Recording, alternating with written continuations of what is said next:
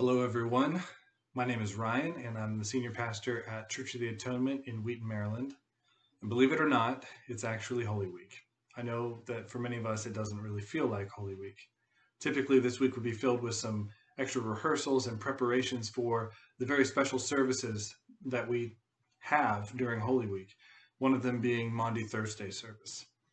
We also have Good Friday service and Easter. Typically, we look forward to these gatherings as they guide us to reflect upon the events that took place nearly 2,000 years ago in the last days of Jesus' earthly ministry. But we do not get to gather as we typically would. So what we wanted to do is just to give an offering, a way for us to encourage you and give you some guided reflection as you observe these holy days from the safety and relative security of your own homes. And so tonight what I'd like to do is just guide us through a reflection on Luke 22.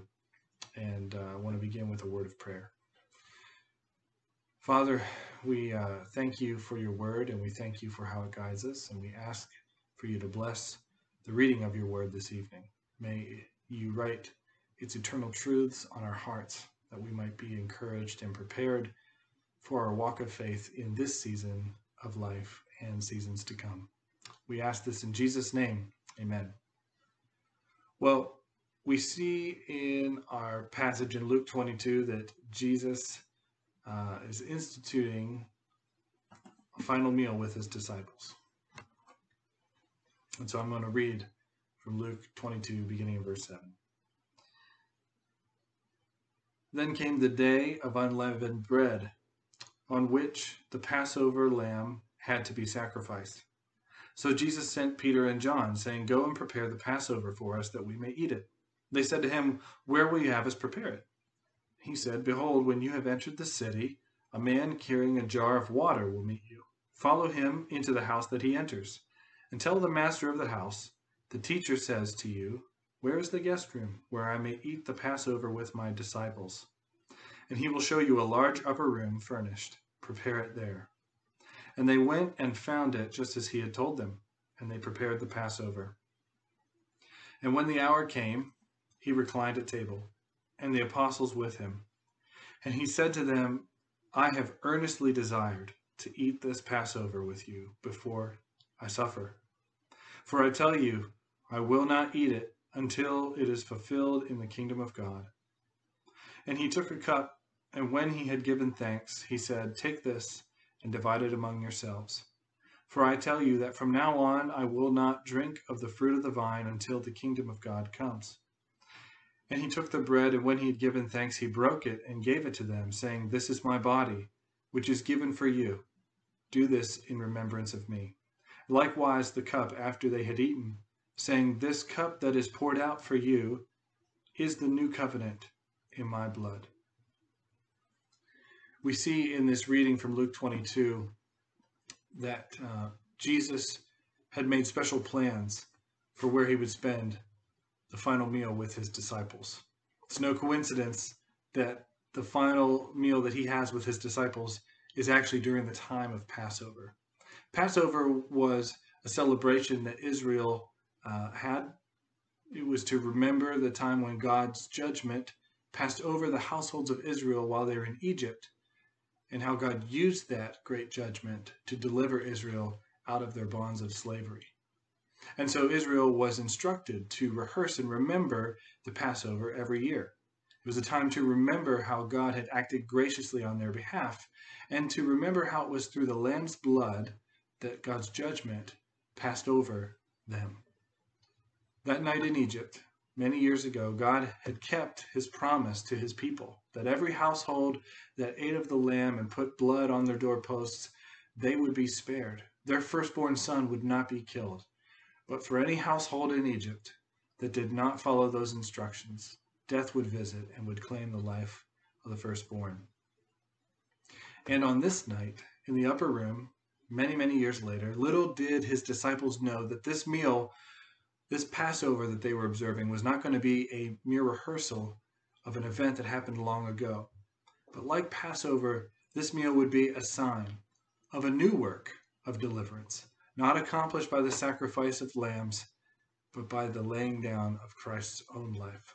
And he tells them of that meaning.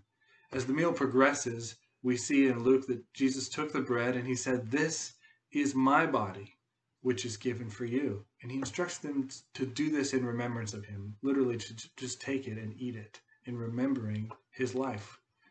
And then the cup, which would have been used to conclude the meal near midnight.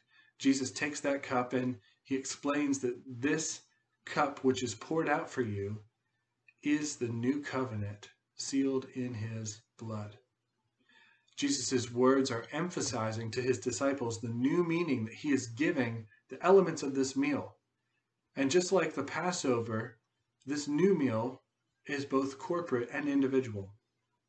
This new covenant was for many, some of the Gospels say, and yet each one of God's people must receive it for themselves by faith. Jesus' body torn and blood shed on the cross the next day would be the event that frees God's people from their enslavement. Not an enslavement to Egypt or their enslavement to Rome at this time, but their enslavement to sin and the consequences of death. It would be Christ's blood that spares God's people from the judgment that God brings on the earth. Christ's blood, like the blood of the Lamb, will cause God's judgment to fall on the Lamb and not the people. And that's how Jesus was reframing this Passover meal, an event where for nearly 1,500 years Jews remembered God's gracious act of rescue and his passing over of their sins through the blood of the Lamb. Now that event would only be a shadow of a greater sacrifice and a grander rescue, one that had long been foretold. And typically on Maundy Thursday, we would gather, and this would be the good news that we would rehearse. That as we eat the bread and drink the cup in our worship, in the Lord's Supper, we would remember how in Christ God's people are spared from judgment, how they're freed from their bondage to sin, how they're called to be his people and led out of slavery into an abundant promised land, an eternity with him. But this year, unlike so many other years, we do not get to observe this meal on this very special night. We do not get to rehearse and remember through receiving the bread and the cup together. And I thought as I was reading through this passage in Luke that there's an aspect of Jesus' words that I think really resonate with this very strange time in which we find ourselves. For Jesus, as he offers the bread and the cup to his disciples, he says that he will not eat again of these things until the kingdom of God is fulfilled. And these are very strange words to us, and they really do not apply to us directly. This isn't an encouragement for us to endure a time of fasting, but they're helpful, I think, for us to reflect upon in this weird season. Jesus knew the suffering that he was about to endure. He knew what was coming the next day. And so he told his disciples he would not eat or drink again until the kingdom was fulfilled. And there's a sadness in Jesus' words. And undoubtedly that sadness struck his disciples. As John records, they were distraught by the way that Jesus spoke of leaving them. I mean, this night marked the end of the close proximity that the disciples would have with their Lord. He announced that he would be leaving. But there was also, amidst the sadness, a great hope that he wanted to assure them of, a great promise that he wanted them to understand. In John, we see that he explains his departure is only for their good, that he is going to prepare a place for them in his Father's house, and that when he goes, he would send the Comforter, the Holy Spirit, who would help them remember all these things and would encourage them. And so, in the midst of Jesus' words, as he's saying that he will not be with his disciples like he is now, that he will not eat of this meal as he is then, he is also explaining to them how they will have communion with him. That as they eat this bread and drink this cup, they will have spiritual fellowship with Christ. This is to be the new way that Jesus' disciples commune with him. And I think that's a little bit of what makes it so sad for us in this time, is that we cannot do that. We cannot gather in his name, and we cannot receive the bread and the cup and commune with Christ and one another in the way that he instructed them. Right now, I think Unlike Jesus, he was experiencing an intentional fast. He knew what he would be suffering and that he would not eat again until the kingdom of God was fulfilled. And right now we are experiencing an unintentional fast from communion. Of course, the efficacy of Christ's death is not bound to our observing communion or partaking in the Lord's Supper. We're saved by faith in the promise, not the meal that guides our faith in the promise. But the privilege of gathering and sharing together in this corporate and individual remembrance is on an indefinite hold. And many of us are missing. Many of us, I think, are lamenting that we can't experience this special fellowship and with Christ and with one another in this way. It's an unintentional fast. It's not something we would wish. It's not something we are trying to do on purpose, but it's the situation we find ourselves in. And I think in one way, in God's sovereignty, this fast can be a very helpful reflection for us on Maundy Thursday. It cultivates, I think, a great desire for us to long to be together and long to have this opportunity to commune with one another and with Christ through the sacrament again. Oftentimes when I am instituting the Lord's Supper, I will give the encouragement for us to approach the table and to take of the bread and cup with three perspectives in mind. And the first perspective is quite natural, and that is to look back and to remember what Christ accomplished on the cross on our behalf nearly 2,000 years ago. To remember that even before time began, it was God's plan to save his people through the life and death of his son, Jesus. And at the same time that we look back, we should also be looking to the present and considering how Christ nourishes and strengthens us in our faith for our daily walk with him. How we need his righteousness to reign in our hearts, how we need his Holy Spirit to be remaking us in his likeness.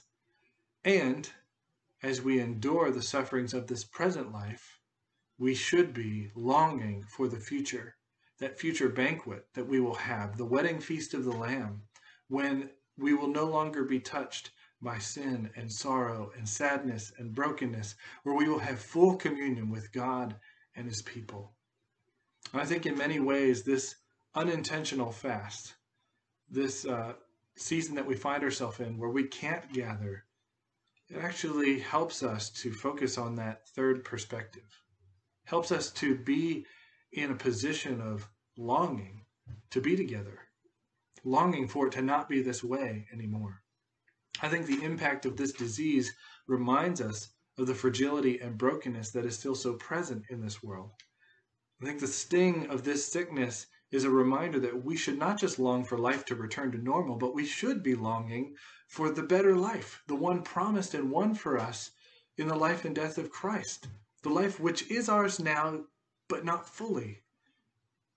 So while we would never wish it or plan it, in God's divine sovereignty, I think this unintentional fasting that we are enduring, this not eating and not drinking, actually positions our hearts to long for the day when we can be together again. I think it reminds us that the fellowship and communion that we experience in worship should not be taken lightly. And it also should position our hearts to long for the day when sin and death and sickness touch us no more, when tears and sorrows will have no say and no effect. They'll have no presence among us.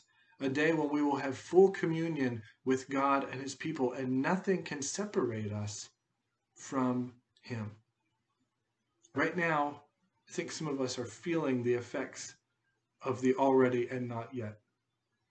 And my prayer for us is as we reflect this Maundy Thursday of the meaning of that Last Supper that Jesus had with his disciples, that while we cannot rehearse and remember in the same way that we normally would, that the Holy Spirit would work through us and position our hearts and let us embrace this longing that we have, and that we would long not just to return to life as normal, not just to meet again and have communion and worship at Church of the Atonement, but that we would also long for the day where there would be no more tears, no more pain, where the full salvation plan of God would come to fulfillment, where we can eat and drink again of the great feast meal with Christ at the banquet wedding feast of the Lamb.